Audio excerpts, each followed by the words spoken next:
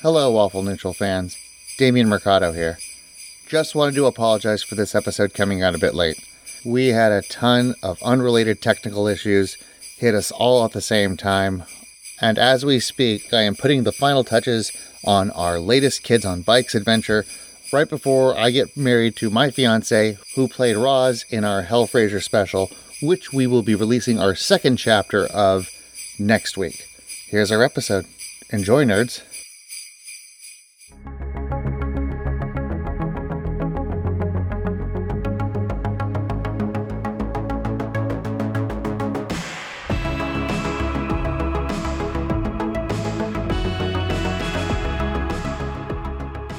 Somewhere in a lowly hotel room, there's a guy starting to realize that eternal fate has turned its back on him.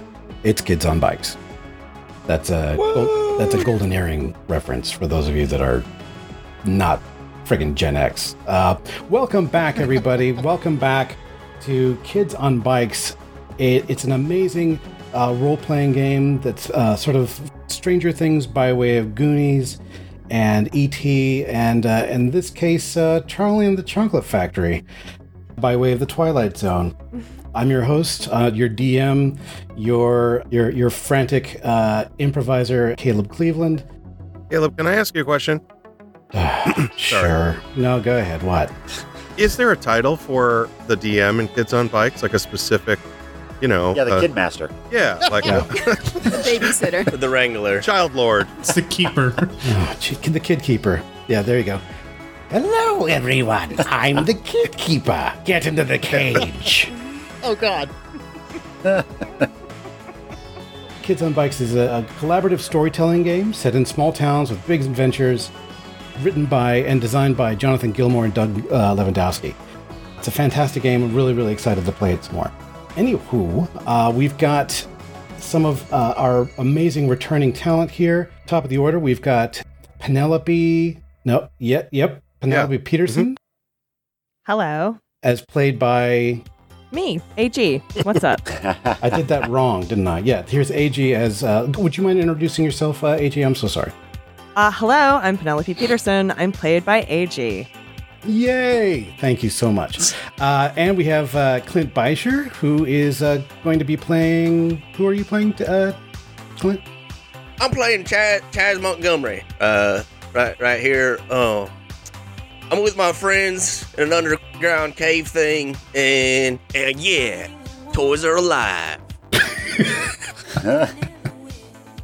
It's I don't know if you guys listened to the last episode with Joe and the evil Dave, but Chaz is going to have some interesting. I don't know. He's going to have to make some interesting life choices in the next episode or two. Chaz doesn't know what you're talking about. No, you're doing great.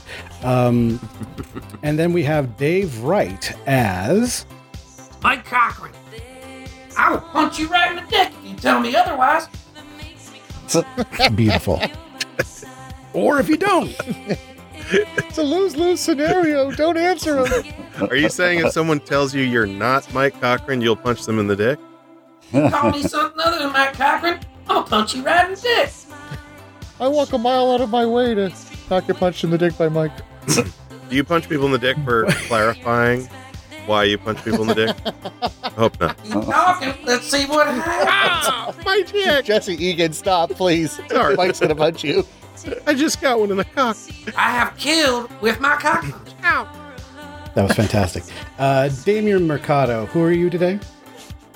I'm playing Clarence Peterson, and I think I'm the only kid in this cast, and I don't know it yet, but won't lose my virginity till 35. Just spit out water. I think that's a generous estimate. In the words of TikTok, girl, same. Jesse Egan, who are you playing today? Lip Dimpleton and Clarence can see the future.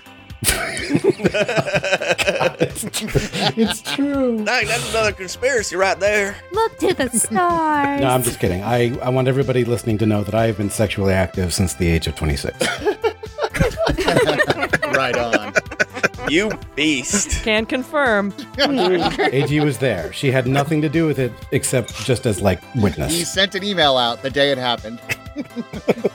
He did. He called me and asked for a witness. Just to sign the paper. It was a notarized experience. I literally just needed a signature. That's all. She's a sex notary. Yep. Little stamp. Joe Camacho, reintroduce yourself if you don't mind. I am Harrison Kunth, part-time badass, full-time sheriff. It just never gets easier introducing you. Your name, Harrison, really hits the ear wrong. It's really Now Harrison and Mike Cochran, who had their own little separate one-off adventure last time. Cochran and Kunth. Is that what you named that actual episode? Was Cochran and Kunth? That's, oh my God. I want everybody listening to this podcast to imagine like the podcast itself having like a health bar. And like it literally just went down by like 15 points. Yeah, so God damn it, I can't believe I never put that together. The fan art is gonna come rolling in. Great. All right, so thank you, Joe. Rounding the horn. Seriously, it's like sucking my will to live. It's so great. Sarah Lee Steiner, would you mind reintroducing yourself, please? Yes, hello, my name is Pat. I have won goat head in beauty pageant. That is all my accomplishments. I won beauty head and goat pageant as well. I am my village's most beautiful goat. Jesus Christ. I make best goat milk you've ever had. Fantastic. And yeah, that was beautiful. And Dave Callens, would you mind introducing your character? Hello, I am Aristotle Jones. Aristotle Jones here, and after our last adventure, I am now more toy than man. That's right. Oh, God. That's right. There was violence against children. We didn't have a trigger warning on that podcast. No, I feel like we should have trigger warnings for the ones that don't have violence against children. I feel like that there's so much violence against children in this thing. So, when we left our kids' Sans bikes, yeah, we haven't had a whole lot of bikes lately. We'll have to fix that. AOB kids off bikes. That's it. That's great. I love you, Jesse. I didn't deserve that. They were going deeper and deeper, delving into the dark and surreal world of Walter Weeby's strange toy-based menagerie of sights and frights. They had emerged, injured and nearly mauled from a room filled with toy remnants, where Harrison and Mike, in a desperate sort of ploy to try and distract some of their assailants, took off down what appeared to be an old waterway. It worked for the most part and allowed the rest of the kids to meet one of the more talkative and intelligent members of this land of remnant toys known as Kiwi, in the form of a sort of a makeshift amalgam of toys, but mostly in the form of the popular scented kids' toy Summerberry Grunt. Kiwi gave you a message to deliver to Charles, telling him Summerberry Grunt, that now goes by Kiwi, says hello. You were shown by Kiwi, or Summerberry Grunt, into a side corridor. The second you guys close the door behind you, a set of red warning lights or emergency lights illuminate this, what appears to be an access corridor. It's rather short. It's lined with metal siding. The entrance and the exit kind of remind you of the doors of, like, say, a submarine or something. They've got these very large wheels that rotate and spin these huge metal bars out from the sides. It's completely different from the rest of the architecture or the decoration that you guys have seen so far inside this little house of horrors. If you didn't know any better, it would feel almost like military or utilitarian. I feel right at home. We have same doors at my home. In my underground basement. In other words, Pat, yeah, this reminds you of daycare. So, to revisit, the stakes have never been higher for your little group. You're all a little bit badly scraped up and from this attack of this room full of remnant toys. And Aristotle, he is not looking too well. He's breathing heavily and he's conscious. Aristotle, I want you to describe how you're feeling right now. Oof. Well, I'll tell you what. I feel. I don't feel too good. I got roughed up a little bit by some toys, but then that big friendly toy kind of patched me up a little bit, so I'm feeling kind of okay, but not great. And that is my book report on how I feel. I love that. Like, who is carrying? He's going to need some help. Who is carrying Aristotle? One on each side. I think when we ended, Electrolyte was carrying me. Oh, Electrolyte's carrying you. Excellent. Okay, so he's carrying. He's not like it's not like a fireman's carry or anything like that. He has your shoulder. It's across the threshold on your wedding night carrying. Yeah. It's no big deal. Chaz was definitely going to like step in and offer, but it doesn't. I'm not. It's fine. You're still strong, Chaz. You're still strong. It's not like he's taking my role of the strong. It's cool. You're still strong guy. I was going to help, but yeah, he's plastic, man. Electrolyte's cool. You took that well, Chaz. Do you have crush on Electrolyte? Chaz is taking this really hard, making it about him. Yeah. Don't be jealous of the plastic superhero. No, why would I be? It's amazing. He also can shoot lightning and control toys. Are you bummed about that? I mean, that's just cool. It's pretty cool. Electrolyte actually looks at you, Chaz, and says, "Would you rather? Your friend is bleeding all over me, and I'd kind of rather hold Penelope's hand. Can I offer you your bleeding friend?"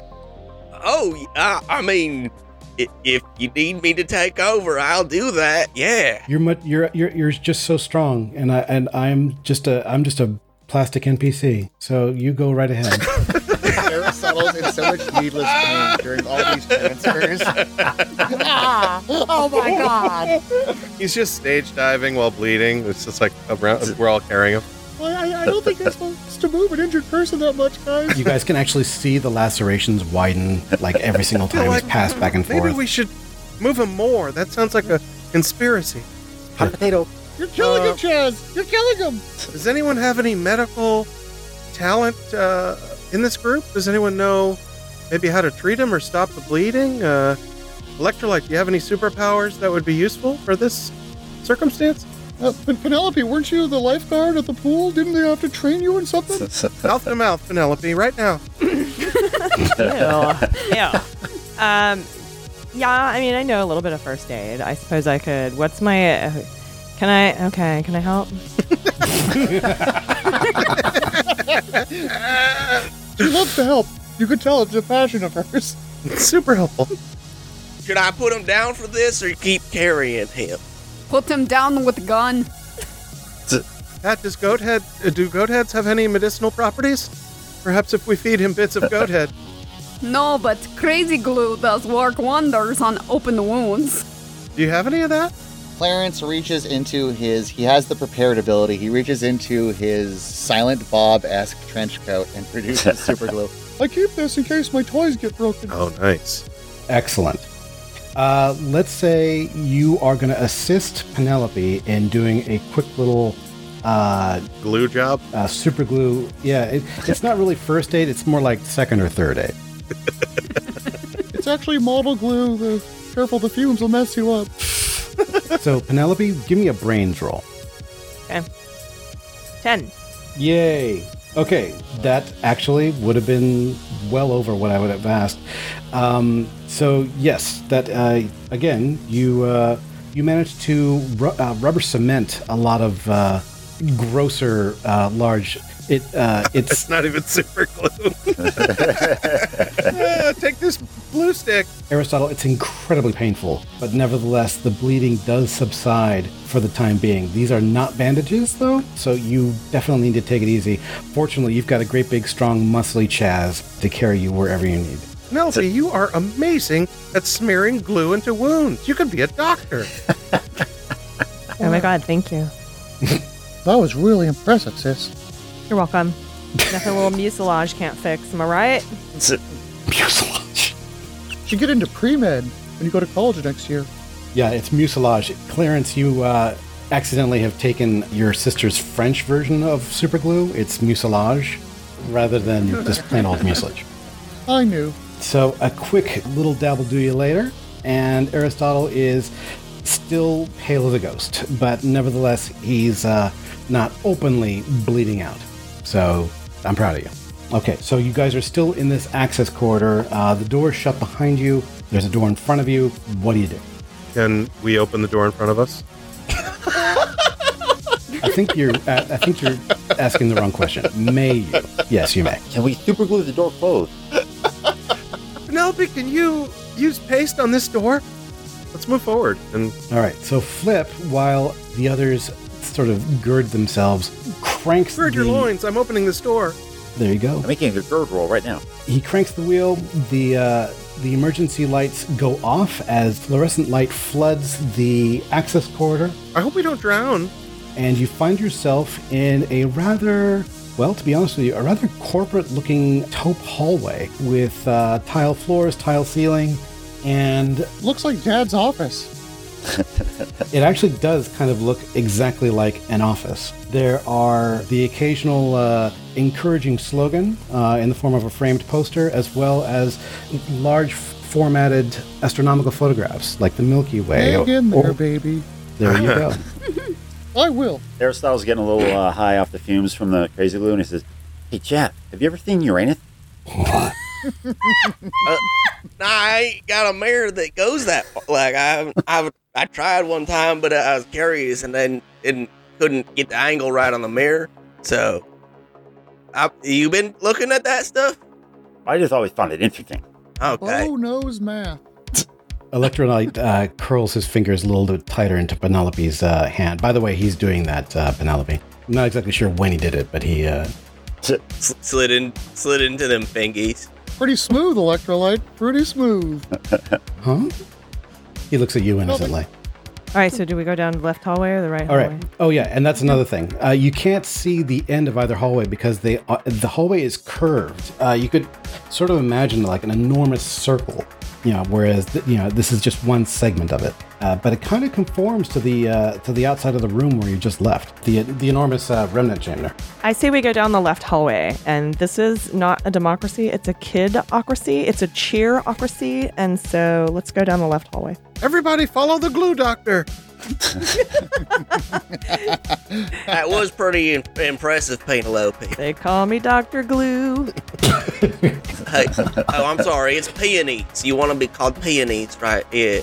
Shh, be quiet. She'll glue your pie hole shut. Good Lord. Keep digging yourself that hole, man. What? It's okay, though. Look at that cat poster. It's really motivational. We'll make it. Just hang in there, baby. Come on. Hey, Aristotle, you are so light. Like, what do you eat? Mostly glue. He's lost a lot of blood. I think that's the reason he's so light right now. As you guys are chit-chatting your way down the hallway, Aristotle is much lighter now. It seems like he almost feels like papery. He is so pale. He's not even sweating anymore. He's definitely, Aristotle definitely needs more serious medical attention than something that came out of a hardware store. But as you guys are turning this large curved corridor, you can see a pair of double doors down the end with, your standard. It kind of reminds you a little bit of like your dad's offices or your mom's workplace. You've got just standard silver handles, occasional encouraging slogans again. And as you are nearing these doors, you can definitely hear like a gentle hum of speech coming from behind them. Like somebody is talking. From behind the double doors? Correct. They're less than 10 to 15 feet away from you. Shh, there's somebody on the other side of that door. Should we talk to them? Or do we stay away from them? Shh. Clarence puts his ear to the door. Clarence, what do you hear? Clarence, I want you to give me a hearing roll. No, you don't need to do any sort of roll at all. Darn it. You basically can hear on the other side a pair of male voices. One of them saying, I don't know, but Verity says that they might be down in the remnant room. Whatever we do, we want to keep them away from the Build-A-Boy section. I know one of them probably needs medical attention. You hear a squawk off of what it sounds like a radio or a walkie-talkie, and it says, "Roger." Well, we got to find the Build-A-Boy section. Yeah. I am very interested in Build-A-Boy section. Could I build a friend? Thank you, Allison. Clarence, you hear a heavy tromping sound as you hear heavy footsteps approaching the door. Guys, they're coming. Hide. All right, let's try to hide maybe on either side of the door. And run away. Run down the curved hallway so you can't see us. Yeah, Let's okay. go find the Build-A-Boy section. Let's run down this hallway. Okay. We make a flight roll. Okay, flight it is. All right, I want every single one of you to roll to give me a flight check. The difficulty is going to be 8 for all of you. Now, I got a question for you. I'm carrying what's his name here? My name is Aristotle. Aristotle. Yeah, so you're actually going to have to give me a 10. Yeah, you didn't have to bring that up. But I'm protective and I'm skilled at holding stuff. He is. Very niche skill. So does being protective and being skilled at holding stuff adjust my flight roll?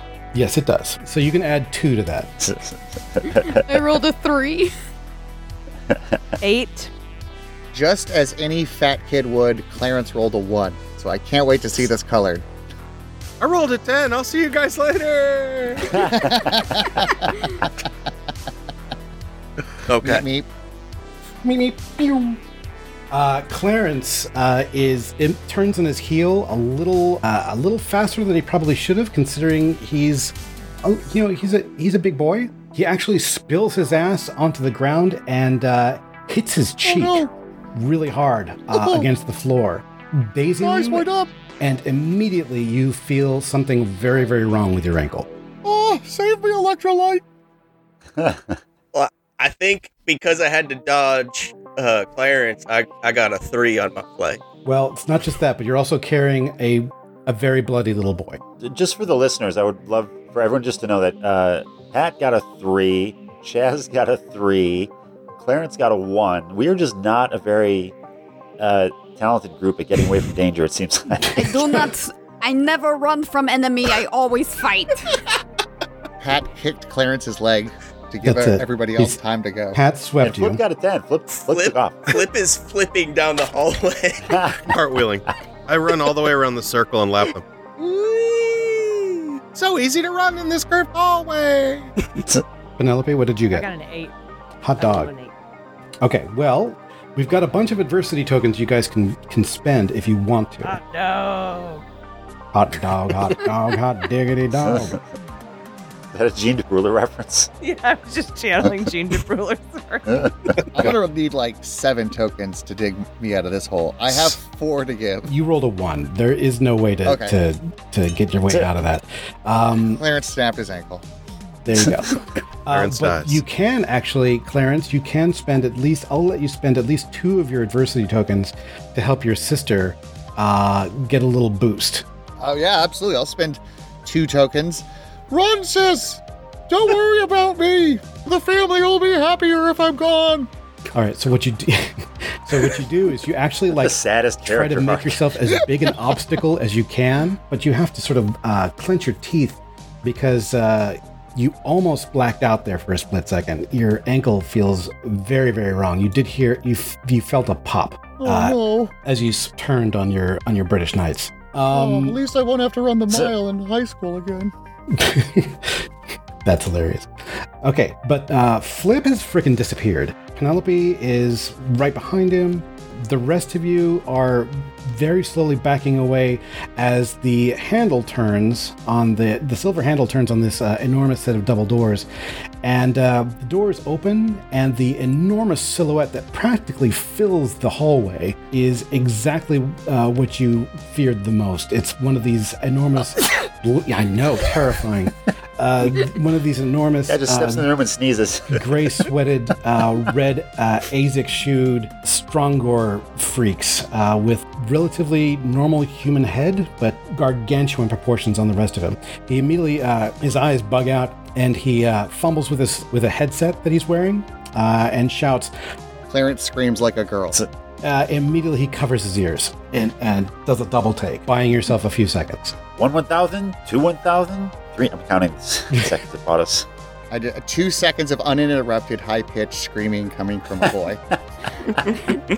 And is this cartoon like where your mouth is just moving around in odd shapes? Okay, so I'm going to give Clarence's heroic little sacrifice there is going to be able to buy Pat and Chaz. For the record, it wasn't a sacrifice. He just fucked up really badly. He fell hard. Okay, his heroic shrill scream of terror. I like Caleb's spin better. There you go. Has bought Chaz, Pat, We honor your sacrifice, comrade. and what else? Flip is gone. I'm scouting ahead. Yeah, so Chaz and Pat basically has bought you guys another flight roll. So it snaps you back from the sheer terror that seeing this humongous monstrosity fill the hallway has filled you with. Aristotle, can you walk? Oh, I'm very skilled at walking. It's one of my best traits. But right now, like, I can't leave him behind. Good lord. I'll probably have to make a grit roll to see if I can walk, I would imagine. All right, Chaz, I'm gonna give you like a heads up here. Just looking at Aristotle, he's barely staying afloat. He's barely conscious, much less able to walk. He's in deep shock. All right. Chaz, this is like the biggest conundrum that has ever faced Chaz. I think I can carry you. Let's give it a try. Why don't you take off his chair and push him? Leaving Clarence, not an option. Not running with Aristotle is also not an option. I'm gonna have to do a brains roll. What? You rolled a 1. Chaz rolled a 1. I love it. Oh, Okay, so obviously what you need to do is throw Aristotle at the bad guy. That's what you want to do. Oh, with the 1, I feel like he picks up the bad guy, like he's going to carry him too. I think with the 1, I decide that putting both of the hurt people together is the best option, and I drop Aristotle on top of Clarence. Perfect. And get ready to fight the bad guy. Not a bad call. Oh, my ankle! All right, so you decide to pile a stack of wounded boys in front of the... Pile the child corpses. Yeah, there you go. New from Mattel. to create sort of like a little dam of wounded little boys in front of this colossal Goliath. And then you decide to... Because that's the best way to protect them. And then you decide to run away. So good job. No, I run at the bad guy. Oh, you run at the bad guy. Okay, great. Yeah, that's my play. Somebody protect Aristotle from Chaz. Clarence, I've got all my weight on your ankle. This should be helping. Oh, it's terrible.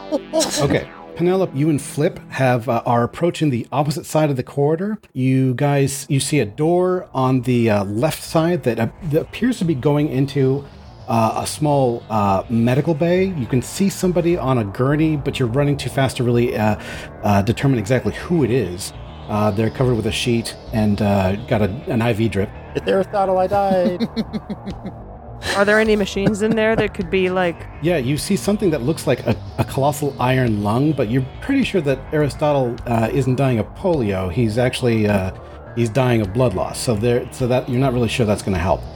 Besides, that's in the next room. You see another set of double doors. You think that's the Build-A-Boy workshop, or we should look through these double doors? I've never seen a Build-A-Boy workshop, so I'm really not familiar. But I think that one of these is going to be it. We should probably go back and try to get Aristotle. Okay. Back where the Goliath is, the Strongor character, this monstrous guy immediately shouts into his walkie-talkie, I have eyes on the asset. Uh-oh. I'm in corridor 3, subsection 12. Oh, crap. He's looking at our assets. Let's go back, I guess. Unless we should maybe split up. Maybe I should go in here and see if this medical bay can help. Maybe look for some weapon to fight giant Strongors. And immediately he puts his headset down. He appears to be listening to something rather intently. moving his eyes back and forth. And he looks at you his face furrows in an almost comical attempt at concentration. Then he looks at you, Chaz, as you are running towards him. What do you do, Chaz? It's gonna be just like Desert Storm. When I'm done, you'll need an operation.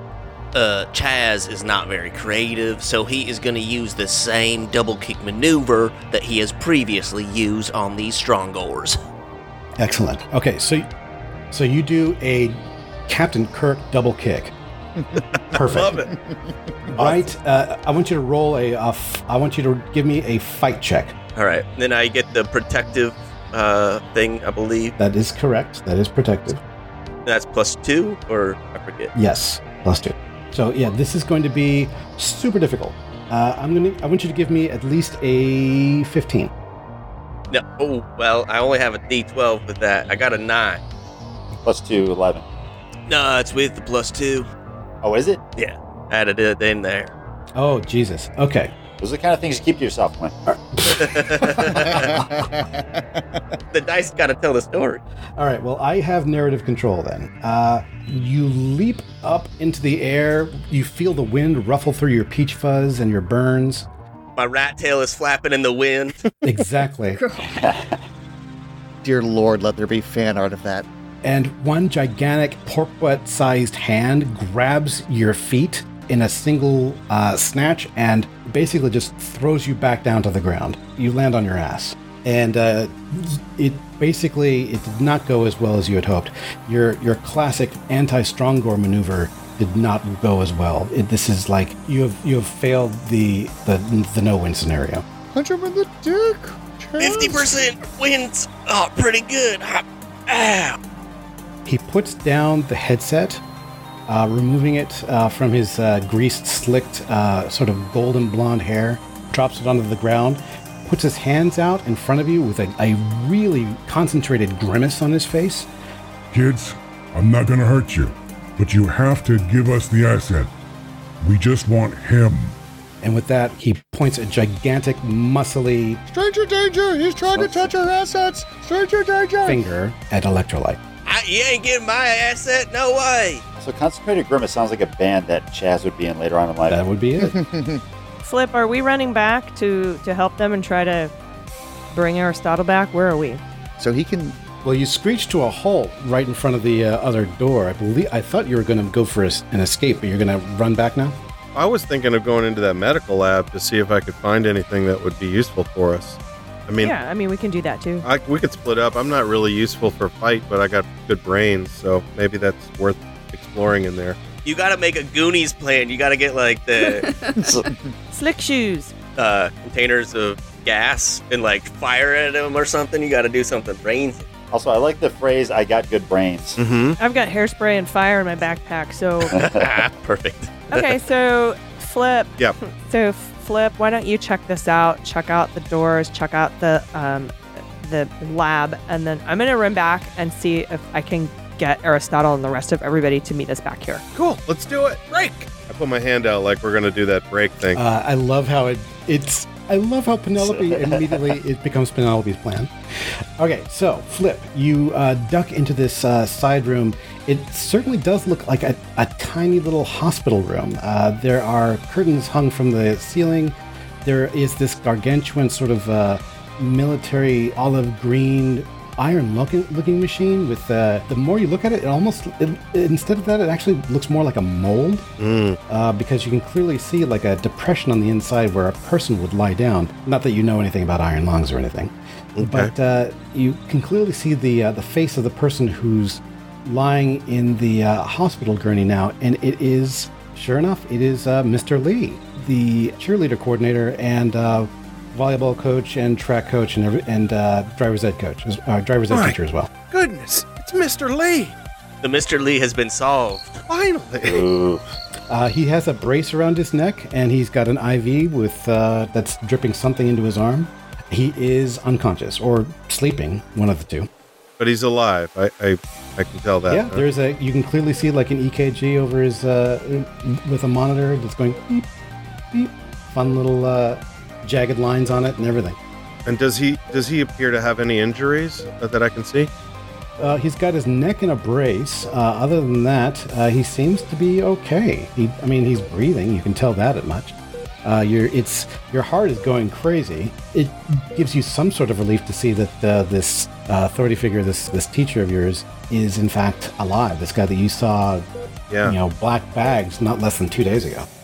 Well, I want to try to wake him up and communicate with him if I can. I go over to him and I try to gently, wake him up. Mr. Lee, are you all right? Are you alive? It's me, Philip J. Dimpleton. He gives a sort of a non-committal, vague groan. You can see his eyes rolling under his eyelids. Whatever they're putting into his IV, it looks like it might be keeping him asleep. Okay. As you are rattling him, or at least trying to wake him up, you hear a voice from the doorway right behind you. It's a familiar male voice. Okay. Flip, hey kiddo, you're not going to be able to wake him up. Who's that? You spin around, and sure enough, there is Mr. Peterson, Penelope's dad, standing in the threshold of the doorway. Mr. Peterson? What are you doing here? He's looking very, very tired. His tie is a little askew. But other than that, he looks exactly like he would on any other workday that you've seen when you and Clarence hang out. Mr. Peterson. Hold on a second there, kiddo. We need to make sure that the others aren't going to get hurt. Hold on. Yeah, come with me, okay? Meanwhile, at the other end of the corridor, Strongord, he's attempting to go down on one knee. His hands are spread.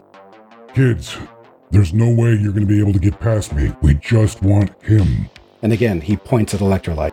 That's our friend. Penelope, you are running into the scene, and this is what you see. You see a pile of broken little boys, one of them bleeding, the other one is Clarence. You see Pat, who looked like she nearly ran into the wall. You see Chaz, who attempted to do a ridiculous jump kick and was thwarted. Would not have been ridiculous if it worked. True. 1 for 1 on jump kicks. I gotta say, you are 1 for 1. It's pretty good odds against these big muscle men. But you're still going at speed. So, Penelope, what do you do? While running, I reach into my backpack for my Aquanet Extra Super Hold. I thought she said while running at first. Nice. Matrix. She is Tokyo drifting down the hallway while running. No, but seriously, okay. You grab your Aquanet and your fun little lighter. Well, yeah, I have to go into my pack of Benson & Hedges Menthol 100 Ultralights in a soft pack, and I pull that out, and then I grab the lighter from that. Have a quick smoke. Soft pack. I can imagine like you leaping over your brother's prone body, lighting up a cool. Is the intent that you're going to set this freak on fire? Yeah, I'm going to first of all spray the Aquanet at him and then light the stream of Aquanet Extra Super Hold. And then I'm going to pull one of those Benson & Hedges Menthol Ultralight 100s out and light my cigarette off of his burning hair. Jesus Christ. Baller. Okay. Style points. That is super bonus points. Super cool. You're going to need to give me at least a... Oh, Jesus. You're going to need to give me at least a 14 on a fight check. Super cool check. On a super cool check. No, you just need to let me do it. Staying in character. Because I win. No, just roll fight. It's 1d10. It's d10 plus 1. D10 plus 1, and I have to roll a 14? That is correct. Okay. I have 7 tokens, and I rolled a 7, and I'm using all fucking 7 tokens. Are you kidding me? Okay, you rolled a 16. You did it. Tell me what happened. I did. What do you mean?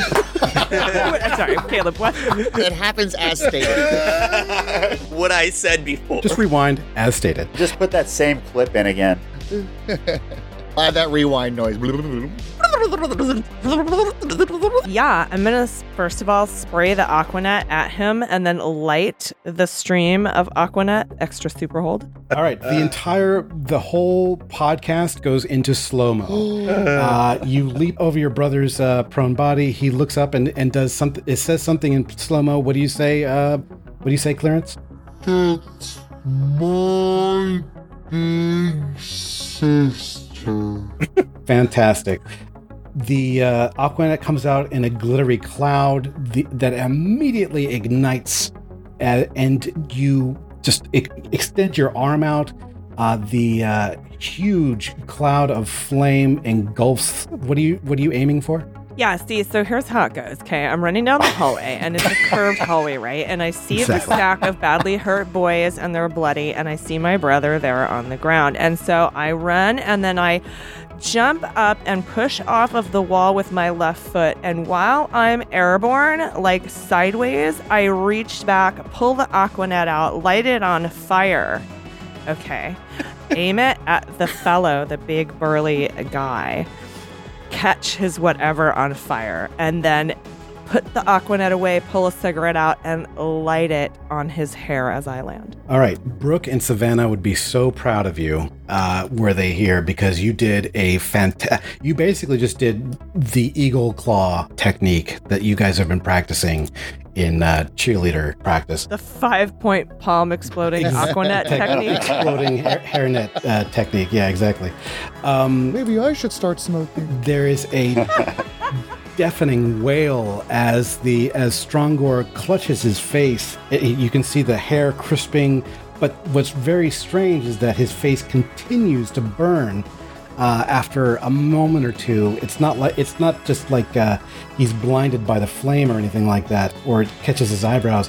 He's literally on fire, and whatever his face seems to be coated with, this bizarre sheen, the same thing that electrolyte seems to be molded from. It is highly flammable, and he clutches at his face, and you literally can see like fiery droplets rain down on his gray sweats, the ground, and the smell of molten plastic fills the air, as well as a thick, acrid black smoke. I love the smell of Strongor in the morning.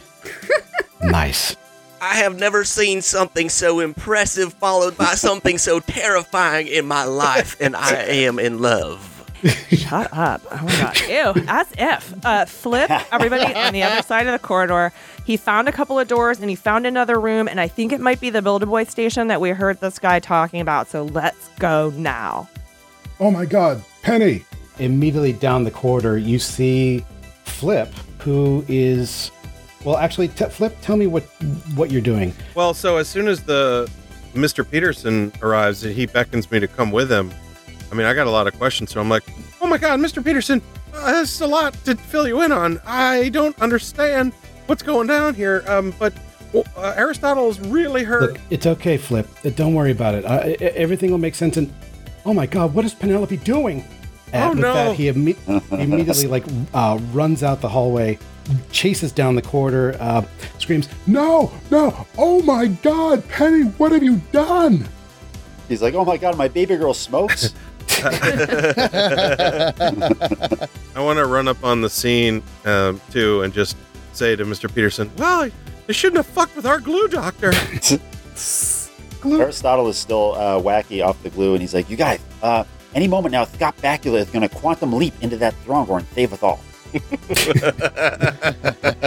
Very popular show right now. You guys don't watch it? Okay. I love that show. Oh boy. Yeah, you're feeling a little woozy.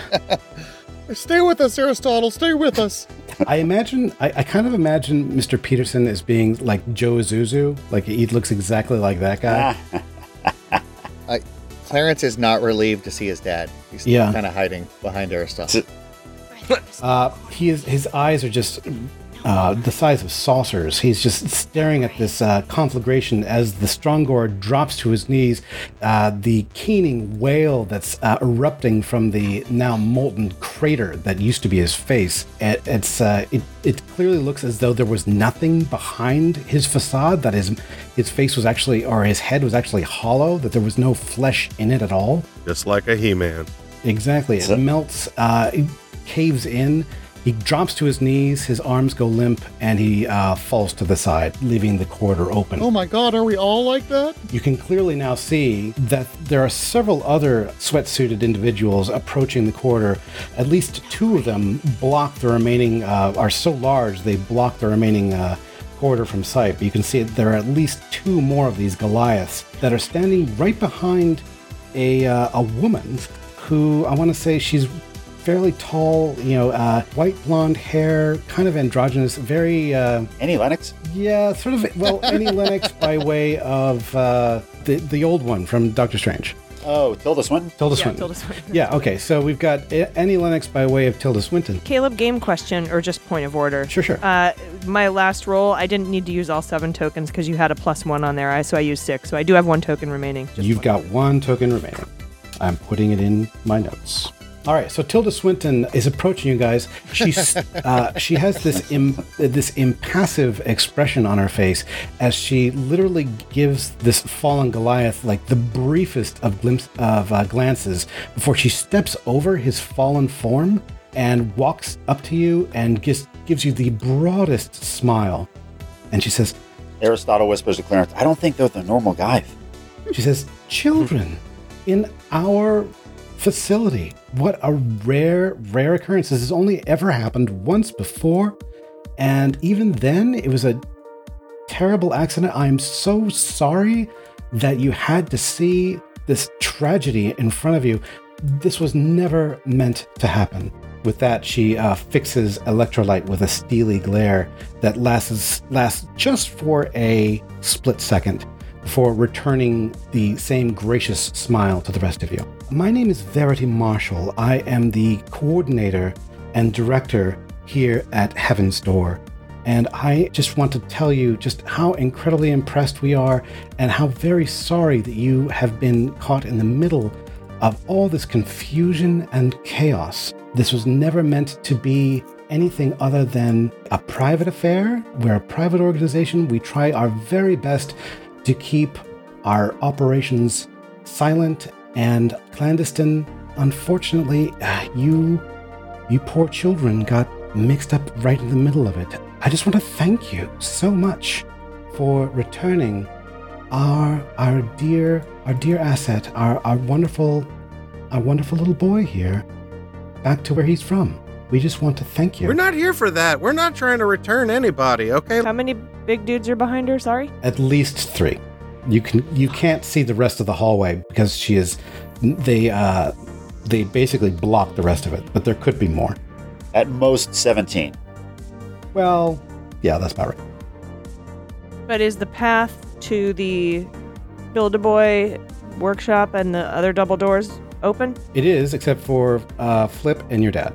Well, I say we turn around and run away. Run away!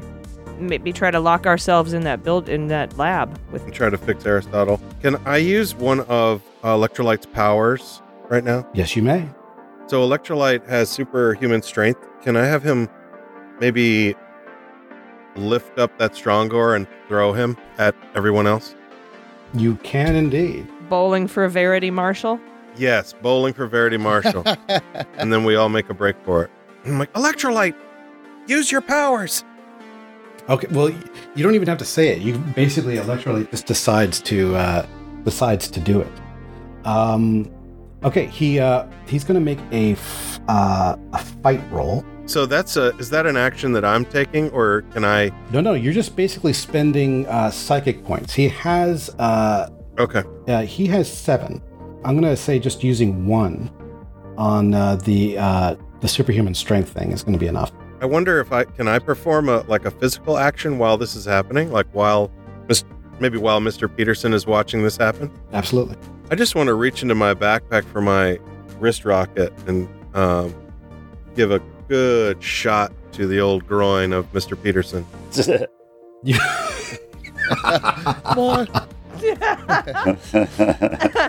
Clarence's face lights up like it's fucking Christmas morning. I'm not sure what you want me to roll for that, but I assume it's basically point blank range. Well, he's certainly not going to expect it, so I want you to give me a 7. Am I doing a fight roll? That's a fight roll, yeah. Okay, so my fight is D12, so I roll a D12? Correct. Okay, yeah. I rolled a 7. Ooh, got it. Okay. Is that good enough, or does it mean I had to be above a 7? No. You did a great job. Medically, Sir Mr. Peterson, your testicles have been shattered. Not again. Okay, so explain how you're going to attack. I'm using my big flip brain. I use one hand on my temple and be like, Go, Electrolyte. And then I reach into the bag for the wrist rocket, turn to my left, and give him a point blanker to his groin. Ooh, that was right in the Peter, son. I get to roll to try and see if I can mitigate that. So let me see if I can. I want Flip to say, snap into a Slim Jim while he does it. I just don't like parental units. Clearly. All right. No, you don't. Dear God, please castrate my father. Okay, so he's got a D12. He just rolled a 12, and then he rolled a 1, so he got a 13. So he gets to mitigate the damage. Flip's wrist rocket of justice. He gets to mitigate the damage by dodging, but nevertheless, it ricochets off the wall right behind him and gives him $1 million wound right in the buttocks. Ooh. Ping. He lets fly with a scream that immediately reminds you of his son, and it's deafening. And he screams, "Stop that! No, Flip, stop it!" Immediately, he reaches out to try and swat the wrist rocket out of your hand. This is not the time for this kind of nonsense. You guys are in terrible danger. Clarence grabs the bottle of whiskey that he took out of the back of the sheriff's vehicle a couple episodes back, and shouts, "Stay away from my friends!" with like tears of rage coming out of his eyes of years of abuse, and he throws that bottle at his dad's head. All right, give me a fight roll. Yeah, there's a lot of therapy going on with that throw. So much therapy. So much. Do I get any sort of advantage for using a weapon? I get a disadvantage, honestly. Well, you might get an advantage for throwing it at your dad. I'll give you a +2 for that. Excellent. Well, I rolled a 1, so perfect. He doesn't even have to duck. He gives you he's so focused on Flip. It sails in front of his eyes, and he's like, "What the hell was that?" The throw is so bad, he probably doesn't know you're throwing it at him. You're like clank, clank, clank. As it, I'm sorry, sir. I was aiming for the kid. As it sails down the hallway, it doesn't break, though. God damn it, Clarence! Knock it off! He says, "Stay away from him." He's like, "You are so grounded when we get you home." What's Pat been doing this whole time? I feel like we haven't heard from her in a while. "Oh yeah, how's Pat doing?" If you need me to fight, I do have machete in bag. Hit him with the goat head. Help us out. I like to think she's just been watching this all unfold, like doing nothing. I do not understand American politics. She's just casually noshing on a goat head as this drama unfolds. She's carving goat head off with her machete. So, yes to machete or no? Yes, Pat, help. Oh, the machete's too far. Says the guy who threw a bottle at his dad's head. The machete's too far. I shall kill men. I have killed men before. I will kill men again. Do you want men? Do you want him dead? Yes, no? Just do something. Okay, I have machete. I pull out machete and I start swinging machete around. Indiscriminately at everybody. Because nothing is more terrifying than teenage foreign exchange student with a giant weapon. And a goat head. She's doing a Wolverine Berserker Barrage. Okay. So a bunch of stuff happens all at once. Good lord. Electrolyte picks up the Strongor with one hand and sails it down the hallway. Tilda Swinton ducks it neatly. It is caught by one of the Strongors behind him and immediately thrown to the side of the wall like a bag of refuse, like a bag of garbage. Double play. Exactly. Tilda Swinton... My plan's not working! Verity doesn't even break character. Her beautiful, friendly smile, it doesn't blink for an instant. She does raise her hands and say, "Please, children, you don't understand. This is serendipitous. We need you. We need your help here." Serendipitous? You don't even know us. You're not Kevin. She gives you the briefest of blinks, but her smile does not even flicker. Can crickets reach us down here? Not with machete. This is a sterile environment. It's a cricket-free environment. Sarah, go. It's your cue. I mean, earlier, I didn't touch on it, but earlier you said this is utter nonsense right after you shot him in the nuts, and I was like, you mean nutsense? There she is. No. We were waiting for that this whole time. I hear crickets. Oh no. You're digging through the submarine walls in this facility. It's really why the walls were installed. As you guys chuckle and joke, you can, for a split second, her eyes flare with impatience, but her smile doesn't budge. then her eyes narrow back to the friendly facade she had a moment before. Please, I'm not joking. You absolutely are necessary here. I have to say, it's almost like an omen that you are the ones who brought our lovely, beautiful asset back to us. He's not an asset. He's a boy. He's our friend. And stop calling him such names. You're an asshat. Let her build. Let her do some world building. Why is Mr. Lee hooked up to sedatives in the other room? I beg your pardon. She blinks again at Chaz. You've named him? I mean, what are you talking about? What do you choose to... Yes, we named him Electrolyte. What name did you give him? Electrolyte. She says. She walks past the smoke-stained floor where the Strongor fell and regards you with intense interest, Chaz. Named him after his favorite drink. No, don't tell her. Yeah, I wasn't gonna. Good idea. I won't. We named him Screw You, Lady. Yeah. Good one. How do you like that name, lady? She's like, hey, that's my husband's name. Oh, also, could you please help our friend? He's dying. Yeah, Aristotle's about to die, okay? And Mr. Lee is in the other room on a gurney. We will absolutely give your friend all the medical attention that he requires, above and beyond anything that he might need. I only ask that you come with me for the briefest of moments, because we desperately need you. And to be honest with you, your friend, she says, gesturing to Electrolyte, he needs you too. There's a reason why he's here. There's a reason why you are here. It is all so perfectly aligned with everything that has happened over the past 20 to 25 years. And to be honest with you, I wasn't being facetious when I said this is a sign. This is an omen. I feel like she's about to sell us essential oils. Yeah. Yeah, we don't trust her. Yeah, let's pump her for information. Why is Mr. Lee here, lady? Why? Why do you have Mr. Lee on a gurney in the other room? Mr. Lee got in the way between our recollection team and the asset. He was simply an unfortunate casualty, but he will be right as rain. He was doing mouth tobacco in his car. He is my favorite PE teacher. Recollection team. He lets Penelope drink on campus. Has Electrolyte picked up the remains of the Strongor and thrown them and gone bowling for Verity? Yeah, bowling for Verity did not. Verity dodged by a mile. Ah, that's right. Okay. Well, I'm out of ideas. What are you doing here? What is the purpose of this place? Why are you changing people? Come with me, and I will show you.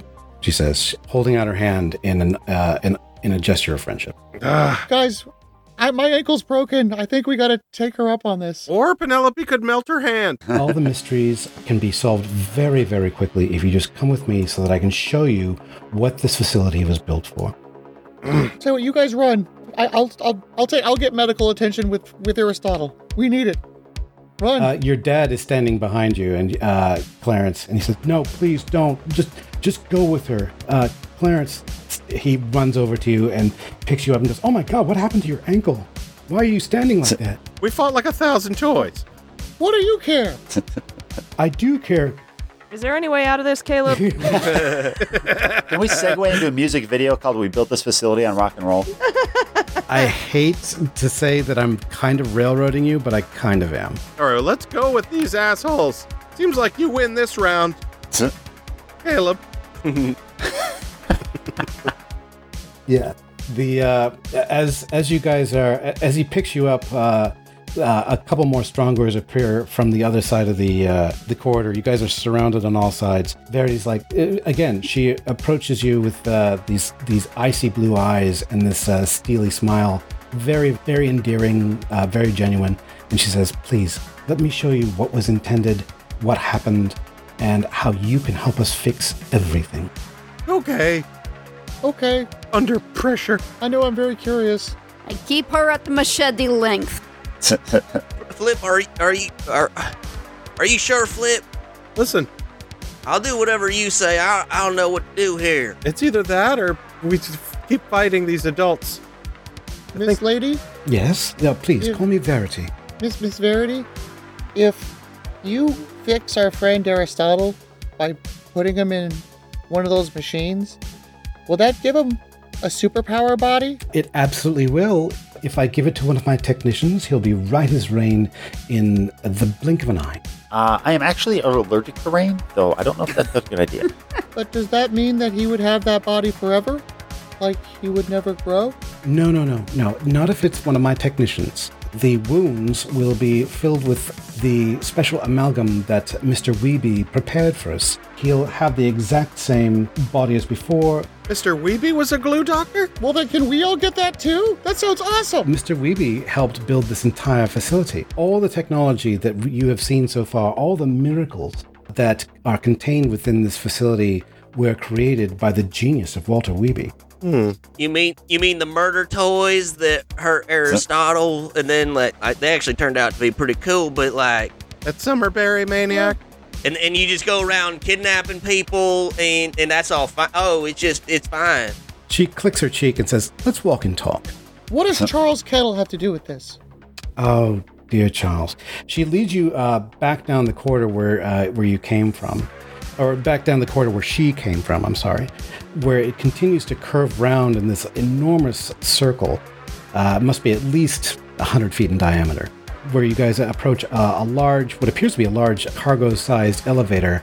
She and a number of Strongor pop in, and she insists that you accompany her. And during this brief interlude, she gives you a bit of exposition. She says that Walter Weeby was given an enormous sum of money by the brothers and sisters of Heaven's Door over 25 years ago, back when his toy empire was at its height. And he had already created a number of incredibly powerful and, to this day, not entirely understood miraculous toys, some of which could seem to work on their own. She doesn't particularly understand, nor is she really interested in it. But they wanted to achieve their apotheosis. Their cult believes that they have inherited Halley's Comet as a place where they will eventually leave this sin-infested world and raise a new colony of godly, perfect human beings. There's the Branch Davidians again. Sort of. And they purchased this territory, upon which was an old missile silo, and told Walter Weeby that they wanted a rocket where all of them could leave this earth together. And with that, she sort of gives a heavy sigh as the elevator takes you down an interminable length of time. What he gave us, on the other hand, was not what we asked for.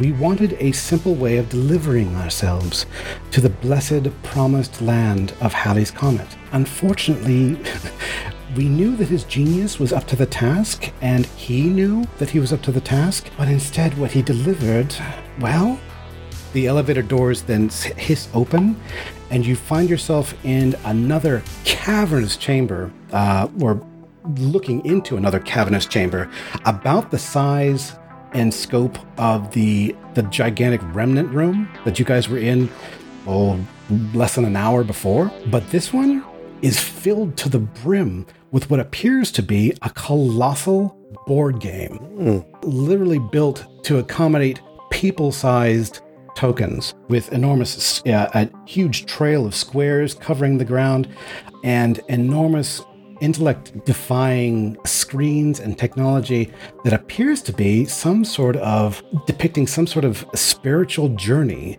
through time and space. There are hand-painted galactic wheels and stars and planets, as well as big, molded plastic geography and topography. It looks like a colossal board game of life, in other words. This is the coolest thing I've ever seen. Wow. But each square looks like it could easily accommodate each of you. In fact, it even looks like the squares themselves might be on some kind of track or moving walkway. Instead, he gave us this. And then, in a fit of pique, we demanded our money back. We demanded that he make reparations to ourselves and to our organization. Instead, he had this ridiculous contest that took place immediately on top of our facility here that he was building completely unknown to us. She gives you this really exhausted giggle, and then she composes herself. And that is where Charles Kettle came into this. He and a number of his chosen children were finding their way in and about this bizarre maze in order to, I'm not exactly sure what, in order to determine who would be worthy to succeed him. But somehow they found their way into our facility as well. And that's when things went terribly, terribly awry. You're only saying half the story, says a female voice from the other side of the chamber as you guys are walking in. And approaching the perimeter of this enormous board game, you see a short, I want to say Latina woman who looks like she's in her late 20s, long hair, and she's accompanied by, you guys see Harrison and Mike Cochran with none other than Chaz's dad right behind them. Both Harrison and Mike look a little defeated. They look a little exhausted, and they look like they have pretty much gone through the same kind of hell that you guys have. Harrison, Mike! How did Harrison get here exactly? Charles Kettle was running into the forest. Both you and he were cut off by Chaz's dad's truck, who was waiting for you outside of Charles Kettle's little hovel out in the desert. Charles immediately ran for the hills.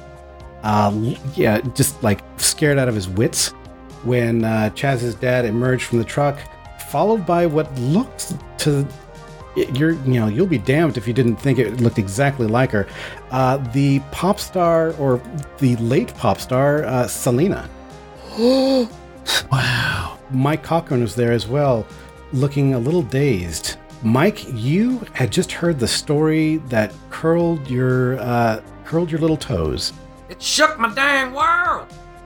It did. Mike, you look and sound different. Mike, your voice. Yeah, changing things up a little bit, apparently. This is what happens when you get, I guess... puberty? Fuck it. This is how I sound moving forward. Okay, Cool. so... Good explanation. I'm deep into science. Nah, I'm just a brawn kind of guy. All right, cool. Selena has decided to share with you, Mike, that she goes by the name Helia, the feminine version of the Greek god of the sun, and that she only really looks like Selena. She's actually this is another one of these manufactured bodies that she is so insanely grateful to Walter Wiebe for helping her manufacture. This one of the many, many things that she loves about this town. She says to you, Mike, and this is one of the reasons why Mike has this thousand yard stare, and why Harrison does as well, because the two of you got the story. Mike got the story twice. Harrison got it once. Apparently, Helia is much older than she looks. She long ago decided that she was going to conquer death, and but now she has decided that she's going to try and conquer life as well. She has long ago tried and perfect reanimation in order to keep people from dying, but try as she might, she only ever succeeded a couple of times using corpses and dead bodies. It was or jigsawed attempts at making new flesh. She was never able to actually achieve true genesis, and she thought that this was a physical impairment at first. Years and years of experimentation went by. Then she thought it was a spiritual impairment, and that's how she got involved with the Heaven's Door group. And now she's determined, though, maybe if I win a Grammy. It's a geographical one, because upon arriving in Obayono, all of her experiments have worked. There's something about this town, she says, as the truck rumbles back towards the enormous teepee that night. There's something about Obayono that allows toys or inanimate things to work without anybody playing with them. And it's taken a long time and a lot of experimentation and a lot of failure and trial and error, but now she's actually been able to achieve some sort of limited success, thanks to the genius of Walter Wiebe and the gracious resources provided by Heaven's Door. Chaz's dad. And who is she again? I'm sorry, is this Verity? No, this is this other woman who looks exactly like Selena, the pop star, Helia. She basically says that there's something about this town that allows inanimate objects to come to life. Walter Weeby discovered this and never let anybody in on this secret. And that was the true power of his genius. And as a result, she was able to sort of, after many years and lots of trial and error, tune into this power. And that is where, she says, as she turns the corner around the walkway surrounding the enormous board game, she points directly at Electrolyte and says, "And thus, my masterpiece." Yeah, he's hot. And Electrolyte immediately looks around, looks over his shoulder, and points to himself. "Yes, you remember, don't you?" And as Electrolyte gazes at Helia, he immediately kind of his eyes widen, his grip on Penelope's hand grows to an almost crushing force, a vice-like grip. Ow! Penelope! And he literally, he's incapable of sweating. I didn't say that. You're like, tighter. If you were capable of sweating or perspiration. Like a Rudy Giuliani streams down his face. Yeah, there you go. His hair died. His hair has died. Oh my God. Looks like he's leaking oil from the side of his face. Anyway, she says, but that sort of is the end of my input here. With my creation, I've been able to harness the power of Obayona without Walter Weeby, who disappeared more than 2 decades ago. And then Tilda Swinton, Verity Marshall, looks at Helia and says, "And we are incredibly grateful to you for this immense amount of work, this touchstone which will allow us to reach the stars. There's only one small hiccup. We need him to activate the door," she says, and she points to the center of this enormous board game, and it doesn't look like a door. It just looks like a big rectangular frame, maybe 10 feet on a side and about 15 feet tall. But it's like in a game of Sorry where the little plastic bubble would be. It's in the exact center of this enormous room. She says, "That is the door, and Electrolyte is going to have to be the one to activate it. Unfortunately, when he did so before, we were unable to use it, and that's what led to his escape. He's going to have to help us by powering this up again because we didn't have all the pieces in play." Helia nods sagely as Verity continues to sort of purr her way through this monologue. That doesn't sound ominous. We aren't really from Obayono, and thus we can't play the game. But we can reap the rewards. You have to play the game, she says, looking at all of you guys. And in doing so, we will give your friend medical attention. We will leave this place. You'll never see us again. And we will, your parents will be left to their own devices, richly rewarded. The trauma of the past few days will be nothing but an unhappy memory. We'll play. But first, all of us want superpowers from that machine. I have a broken ankle, so I have a reason to go in, and Aristotle's almost dead, so he has a reason to go in too. The rest of them, I just think it'd be cool. And none of us ever want to pay taxes again. Ever. And also, I think that machine will probably melt away some of my baby fat. Whatever you like. All right, let's play the bones. Any reward you ask for, you shall receive. So long as we receive our reward. It has to work. What is your reward? What do you want? She gestures to the door in the middle of the enormous board game and says, "Play the game, and I think everything will become clear." Okay. It's probably safe if adults are telling us to do it, guys. My dad would not let anything happen to Penelope. Chaz, this whole time, obviously refuses to look at his dad. Your dad is looking at you actually with a strange sense of pride. I do not look back at him. I look all around, obviously avoiding eye contact with him. like grimacing at him. They're like about it. Son, I just want to tell you, you might be a little ashamed or embarrassed, but I just want to let you know how insanely proud I am of you. You've done the right thing over and over. And I just want to let you know that this is, I know you might feel manipulated because I let you find them blueprints that let you in here. But if you hadn't been in here, your friend Electrolyte wouldn't have been able to come home. And the kind of people that hired me to build the cap on top of their rocket hole, they wouldn't be looking after us as well as they is. So I just want to let you know that you are doing the right thing no matter what, just like I am. I'm proud of you. Oh, is that right? Is that right? Well, I just want to let you know, Daddy, how ashamed I am of you. All of that going around. He looks like you just stabbed him in the gut. I will never look at you the same again. This might be bad timing, but my English is not actually that good, and I only got maybe 10% of what they just said. What is happening? Aristotle's like, oh, someone's talking? What did they think? He's still pretty hopped up on glue. I don't know. She was saying something about Thor and boys being alive and children in Special Town. Oh, it's so weird. I had a dream that we went into a toy factory and you were there. Aristotle's super pale. Hey, anybody got some more glue?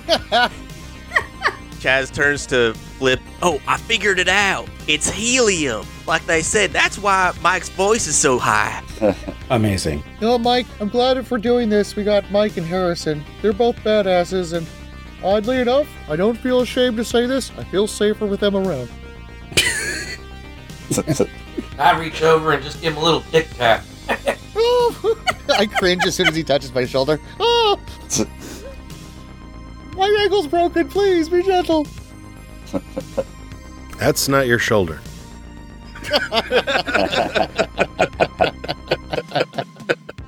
Verity asks, she gives a gentle nod and a gesture with her head as one of the Strongors kind of muscles you over to this enormous circle where this little automated road seems to begin. It looks like it's the start square. She says, "Let's prime this, shall we?"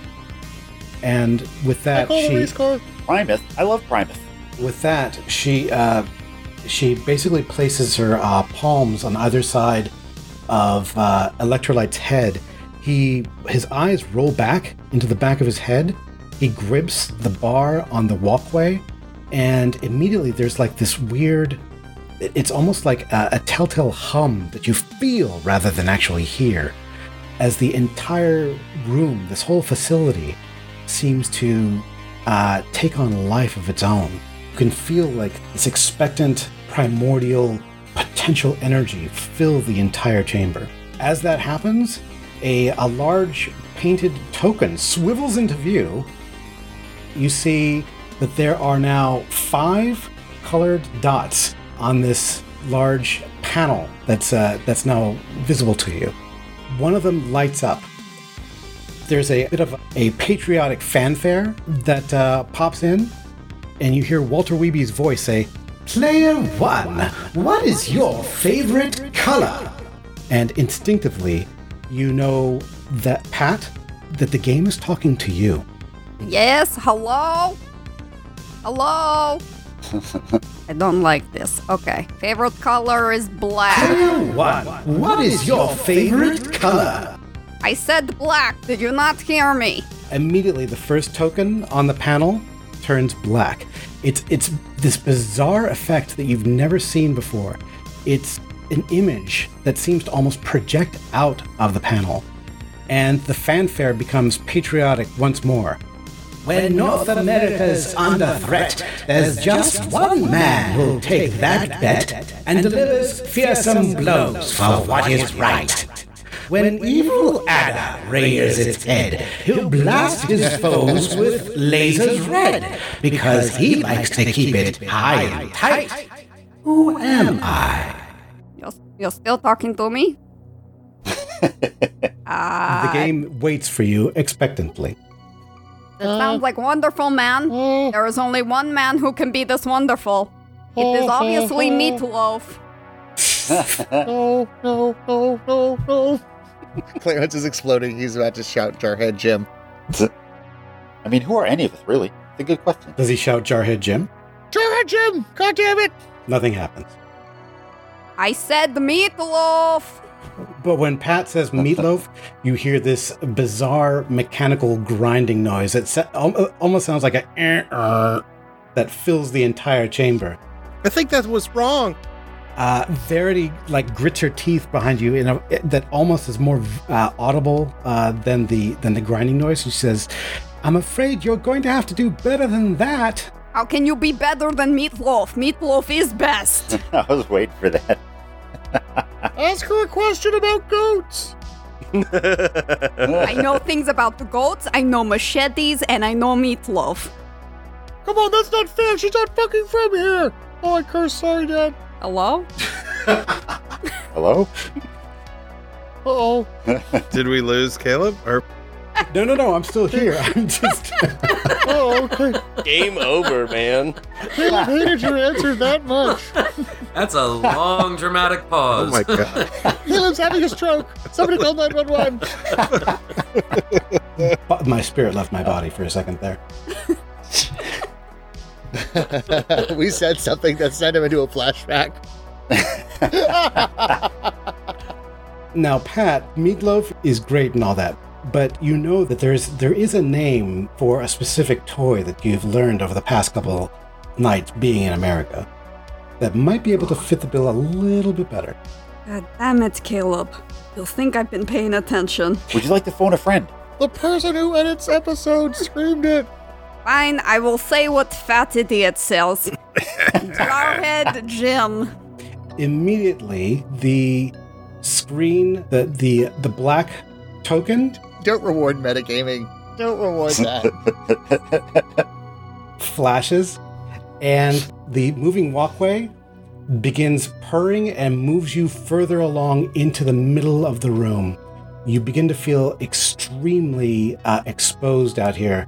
The enormous metallic rectangle takes on a nimbus of light. It's visible against the dark shadows on the other side of the room. The black spot seems to project out from the screen. Good news, Walter Weeby doesn't care if you cheat. I'll feed you answers. Oh, apparently I need it. Let's do this the true American way. You give me all the answers. The panel spins around, and you can clearly see that on the other side of the panel, there is now a black screen that includes a small square, a large square, and a display showing what appears to be the solar system. It's a stylized depiction of the solar system with Earth in the center view there. Oh my gosh, I get to do my Uranus joke again. Hey, Jeff. Yeah. Have you ever seen Uranus? You're really losing a lot of blood. We already had this conversation. I told you I couldn't get the mirror angle right. Now, by the way, this is insane that they sent a dying child to play it. Can we get him some attention? Medical attention, please? It's really insane. I mean, my ankle's also broken. I don't mean to be... Daddy, are you kidding me? This kid's dying over here, and you're just fine. You're gonna sit by the... Again, shamed. I'm ashamed of you. You're doing the right thing, Sean. You can actually hear, Verity's eyes are alight with this eager fire as she's basically shouting, "Yes, keep playing!" I'm sorry, Aristotle, you're probably gonna die. I had a pretty good run. It's okay. Can I have pop punk when you die? You don't know the kinds of miracles these folks are capable of. Guys, did you notice how inaccurate this map of the universe is? None of these planets are flat.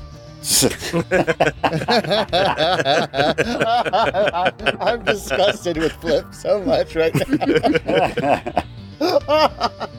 To be more specific, it's the little screen that seems to be jutting out from this panel in some sort of bizarre way that defies description. is it's the inner solar system from the sun out to Earth. Again, there's the screen, there's a small square and a large square. Oh, Jesus. Well, you got a Hello, small magic square. voice that comes. Damien, can you Magic help? voice from ceiling. Do you have more directions?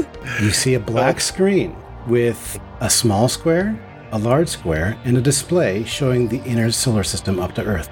Do I pick square? Pat, the Uranus. Uranus. Pat looks back at everybody.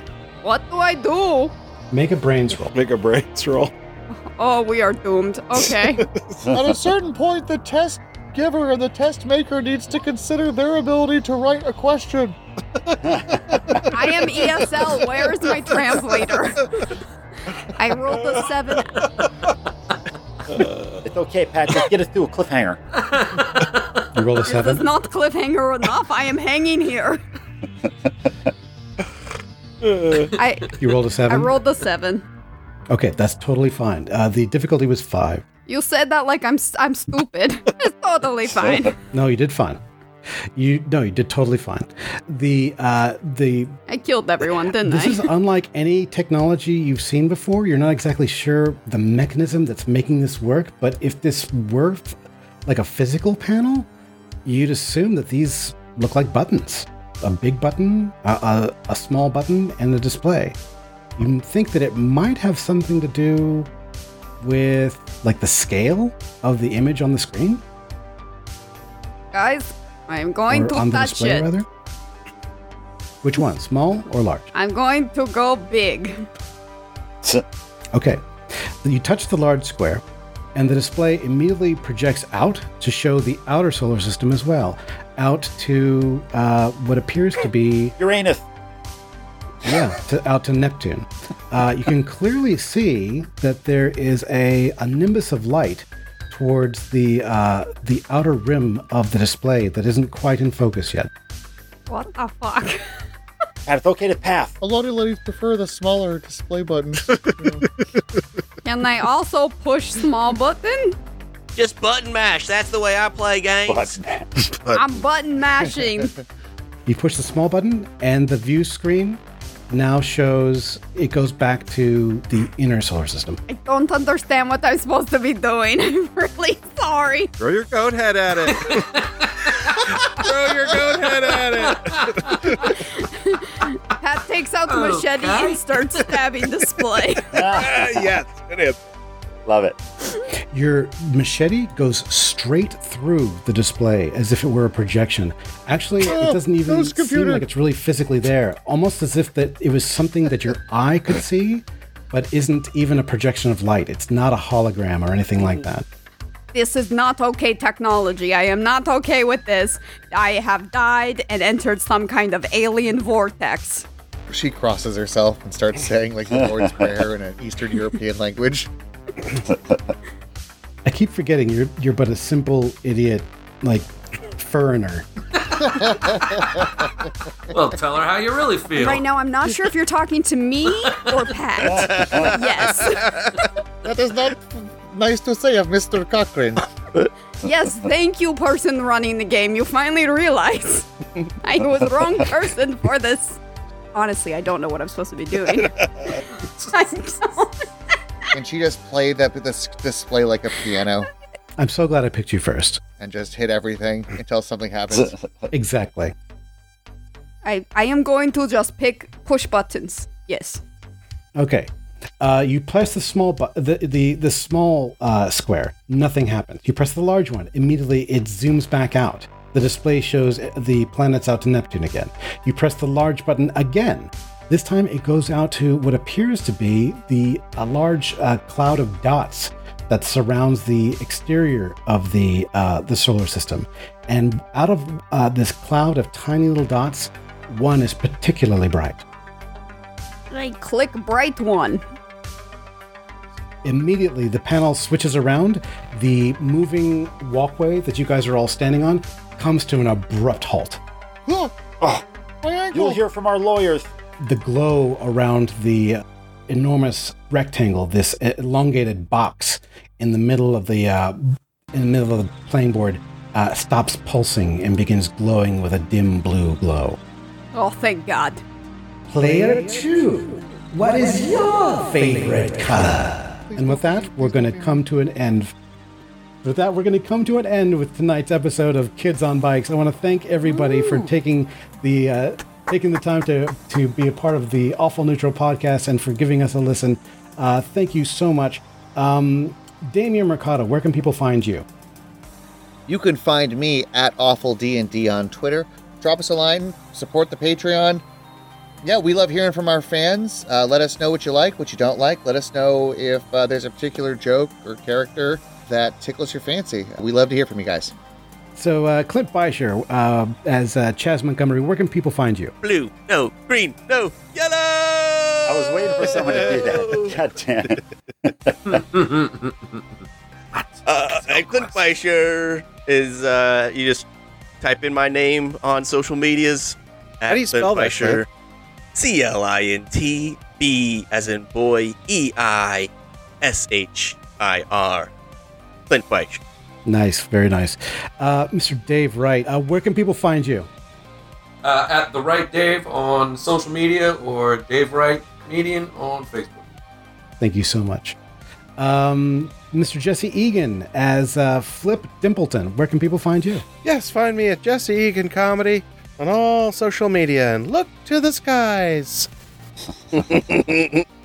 And AG as Penelope Peterson, thank you so much for joining us tonight. AG, where can people find you? Yeah, thank you. You can find me on Twitter at Muller She Wrote, at Allison Gill, and at Daily Beans Pod. Thank you. You're welcome. Thank you so much for joining us. It's always so much fun to play with you. Thank you. Mr. Joe Camacho as... Oh, God, I can't believe I'm going to say it. Say it. Joe Camacho as Harrison Kunth. Thank you so much for joining us this evening. Where can people find you? You can find me on Twitter at HotCop69. And you can find me on the upcoming episode of Frasier. Hell, Frasier. Hell, Frasier. Hell, Frasier. Actual Frasier, the real show. That's impressive. They're bringing it back, baby! You know, and it's crazy that Hot Cop 1 through 68 were taken. That's so crazy. Yeah, he's playing Martin in the reboot. He's a much sexier Martin. Great. No, wait, that's my character. Sarah Lee as the unstoppable Pat. Thank you so much for being such a good sport tonight. Where can people find you? You can find me at Sarah Lee Magic on social media or on my couch getting drunk after this because I don't know what I just went through. We'll have it translated to your native language. It was terrifying. Dave Callens as Aristotle Jones. Where can people find you? Oh, you can find me on Instagram or Twitter at Sharkodile. I also help Damien run the Patreon account. So if you really enjoy the podcast and want to support us, sign up for our Patreon. We got a lot of cool swag to give out. This might be Aristotle's last episode. It could very well be. You never know. You can also be found as The Wrong Dave on Twitter. And no, that's also Dave Wright. He's got a both. There's no wrong choice when it comes to Dave. Except for the one that causes him to punch you in your wiener. That's right. And I have been your storyteller, your game master, your... Kid master. The kidnapper, right. I'm gonna Foley work a police siren right after that every time. Perfect.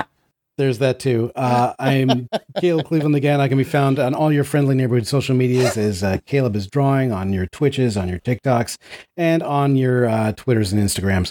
I also supply some of the fan art that and Patreon art that comes out intermittently when Damien and Dave find ways to blackmail me in order to get it done. You'll get your kid back when you get me some fucking fan art. Exactly. Doing this podcast is a real joy for me. I really, really love it, and especially having the opportunity to game master Kids on Bikes. So thank you so much for listening. It means the world to us. So yeah, please listen to us on whatever your on your podcast listening app of choice. That's I'm Ron Burgundy. Yeah, good.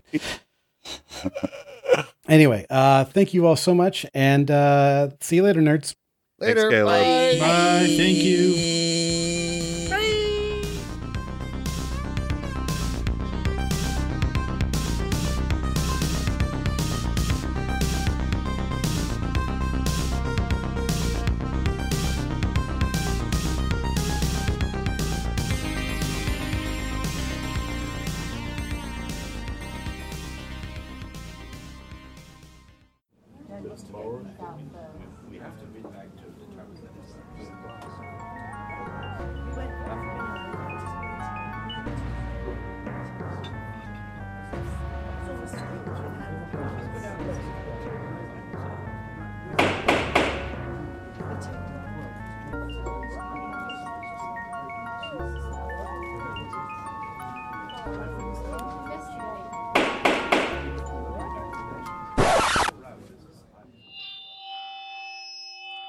Hello, y'all. My name's Chaz Montgomery, as most of you already know. Thank you for being here at the third triannual Regional Conspiracy Observations Club Conference. Point of order, we have been asked to no longer use our acronym, Try Our Cock. I do not know why, but when I ask my daddy, he just laughs. Before we get started, I'm going to give out some special thanks to some of our members for their contributions. Anthony Silva, thank you for your observation of the shifty-eyed monkeys at the Houston Zoo. Maybe they know something. Keep an eye on them. The notorious D.I.G. That's not how your name's listed, but we know why we shouldn't say it out loud. Top secret work. AJ Kurosaki, thank you so much for always watching out for crab people. Hector Angulo, I cannot wait to hear how far you've come, decoding the messages hidden within the patterns in the static of TVs.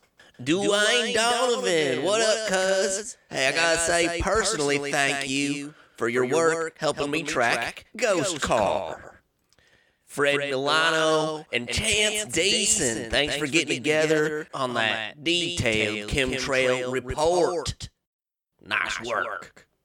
Natasha Yagrain and Christopher Skelton, thank you for mapping out those black helicopter sightings. What does it mean?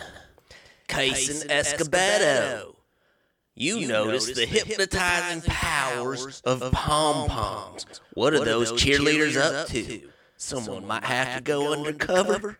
Tag me in, coach. I'm ready.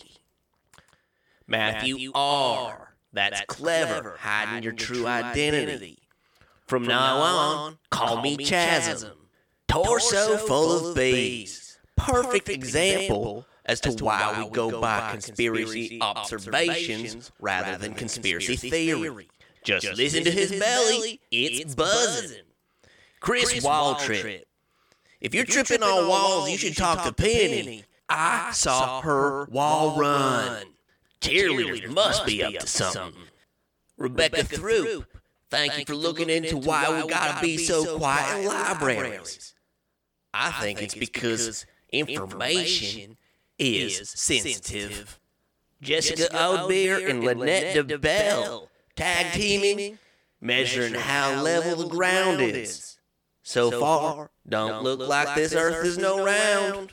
Jay Baker, he's looking into the idea of global cooling because of that crazy killer ice storm this Halloween. Look it up, folks. It happened. And to finish it off, Rick Turpin, Lindsay Taylor, along with Malleus Varmentum, or should I say Mr. Bible Pants, thank y'all for coming up with our group's new super secret code name, Patreon. And thank you all one more time for all of your contributions.